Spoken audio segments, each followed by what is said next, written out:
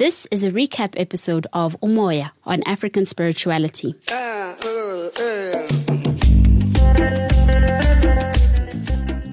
The whole concept of the show is about reigniting and understanding African spirituality in the 21st century. We seek to walk this journey with young and elderly people alike, where we become a nexus whereby Singabandu we can inquire together.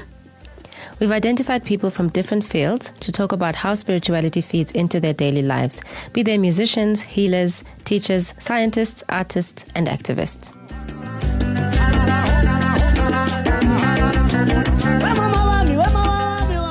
In this excerpt, we explore the womb as a sacred space. Our guest, Gogo Sophia, brings to light the conversation about women's bodies. This conversation is often shrouded in shame and silence.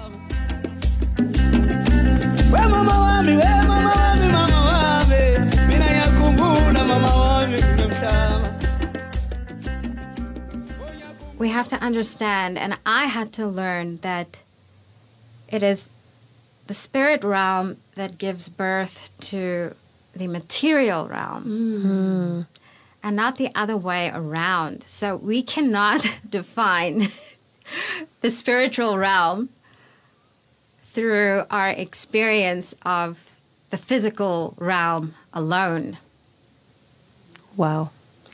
So unless that veil is removed, how do we then know what that picture is like? And for many of us, that's why it is called an initiation process. It is a dismantling process of, the 3D world, the three-dimensional veil of illusion. And that's why when you undergo this process, with this initiation process, the most important thing is purification. It is a purification process. And the most powerful medicine is purification, because purification does not feed you. We spend our entire lives from the time we are born till the time, until we die, being fed. So we are fed on mother's breast milk. We are fed ideas, belief systems, emotions. There's a constant, and then we eat and we eat and we consume and we consume and we take in and we take in and we receive and receive and receive. But the most powerful medicine is the purification, because what the purification does is it takes away, it strips away, it strips you away of all of that information.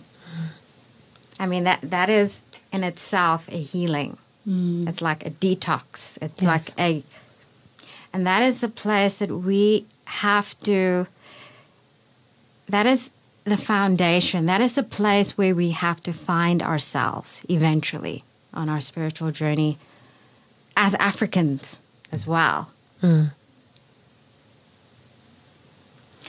And for me, because I'm a very, I think Millie knows this, I'm not a conventional Gogo. And I used to, and it was very interesting, because I always grew up as an outcast, but now I'm an outcast in the Sangoma realm. You know what I mean? So I'm an outcasted outcast. You're the marginal of the margin. You know what I mean? Yeah. So it was just, and it's hard. It's hard. It's very hard. It's a very hard journey, but I had to, and then I learned that I had to become the outcast. We have to be outcasted in order to learn the truth about ourselves and who we are. And obviously in my journey as a healer and a Sangoma, and I think that every healer and every Sangoma and Nyanga, and we all go through that doubt. We all go through that doubt, and we all go through that uncertainty, it's part of the journey. And the mystery is important because if you don't go through that doubt, you know, if you're going to go through this process and then 3 months later it's like, I know who I am. This is how it's supposed to be. This is how it all plays out. This is how the ceremonies and the rituals and the this and the that and the this and the that is supposed to be. Then I think you've kind of missed the picture a little bit. Because the real initiation is the mystery. The real initiation is the doubt. Because the doubt takes you to that place where... Because we don't want to be in doubt. We don't allow ourselves as human beings to be in doubt. We always want to be in the know. We always want to be in the light. Yeah. Even as Sangomas, we want to be in the light. We want to be in the known. We want to follow the processes the way that, you know, that they've been done. Yeah. The rituals and this and that, everything, protocol, this, that.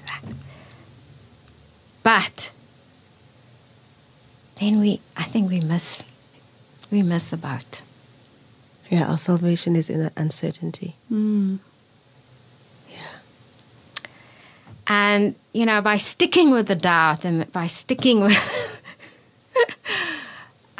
you know, I feel like I'm coming out on the other side where I don't feel so outcasted. I can stand in my own power without some person, human being, going, that's not how you're supposed to do things. This is not, that's... But what about the rest of us? Not to sound facetious, but just to kind of expand it even further with something like bleeding, which more than half of the world's population does every month. How do our bodies communicate this through bleeding? Or communicate anything through bleeding?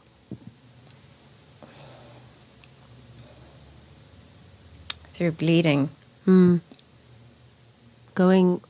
We're going now kind of towards the direction of the moon, time and periods and menstruation and the power of the feminine and wombs, and also how those aren't necessarily the domain of women only or people who have the physical bodies or of women. But it's also a marginalized discourse. Like, I shouldn't use that word, but it's a marginalized conversation. Nobody wants to talk about that part of us because it's got such mystery. Yes, and they want to keep it mysterious. And power. Yeah. All the things you've just described. And power. Yeah.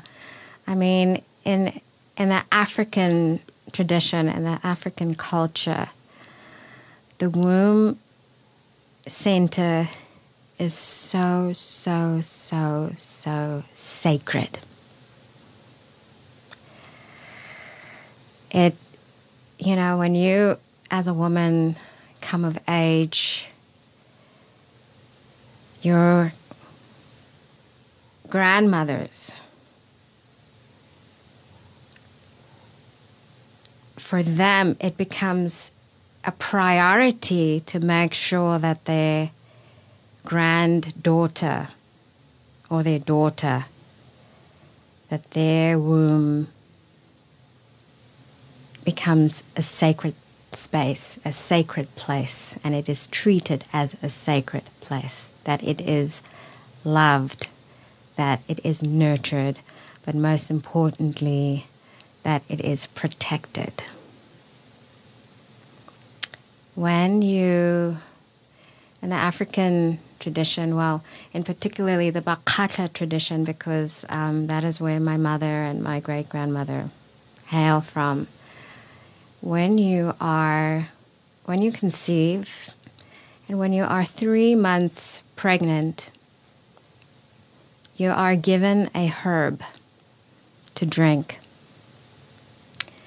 And that herb is important because what it does is that if the mother goes into shock, or she, encounters a serpent, while fetching water, and she's frightened and she's traumatized. This herb that she's given to drink ensures that no fear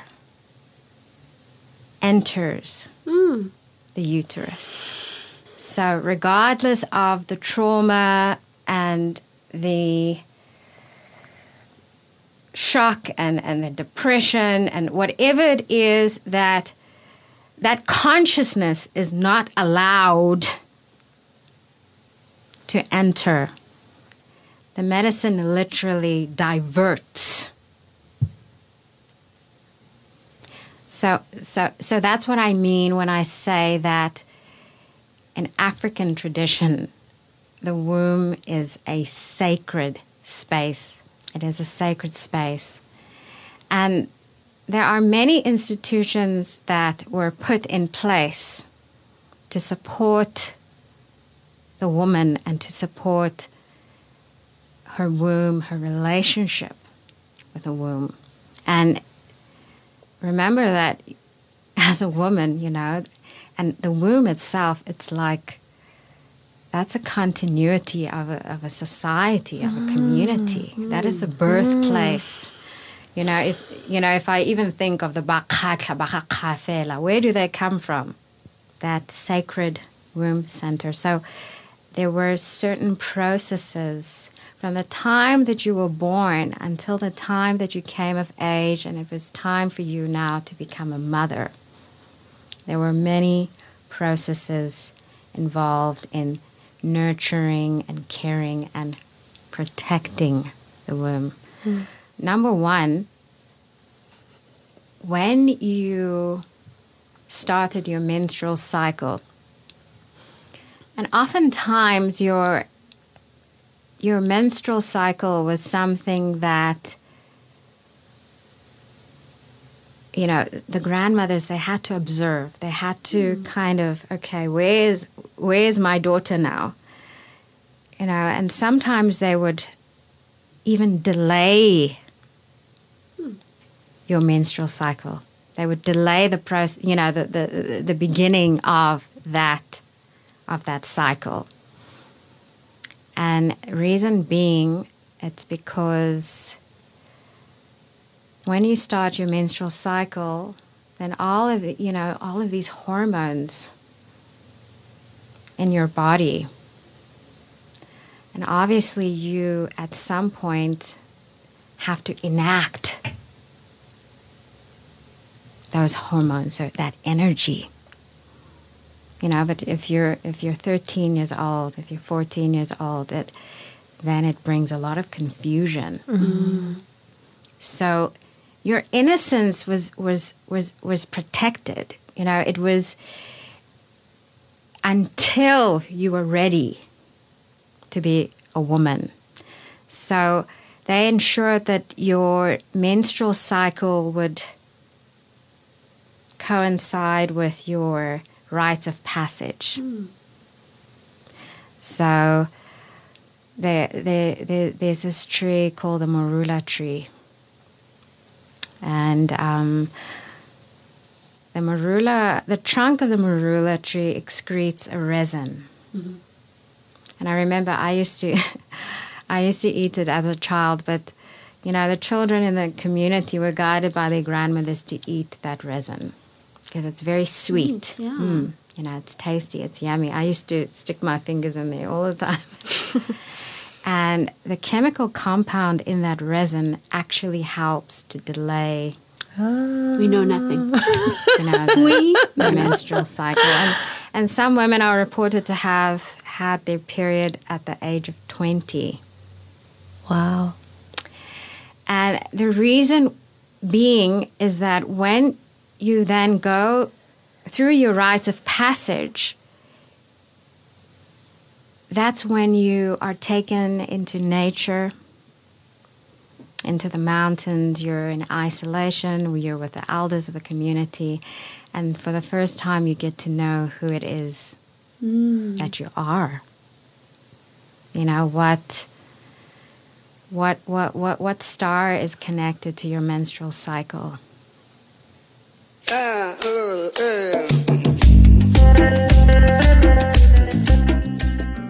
To listen to the longer original episode of this conversation, visit kayafm.co.za/umoya. Umoya on African Spirituality is a Kaya FM podcast created and produced by Minisode Bongela and Atambile Masola. Our team includes editors Pamandla Yende, KG Shabangu, executive producer Ngabagazi Manzi, and project manager Ritume Tempole. Our theme song is Tuli Mama by Tabang Tabane. Get in touch with us on umoya@kayafm.co.za for any questions, comments, or queries. Otherwise, follow Kaya FM on Twitter, Facebook, and Instagram.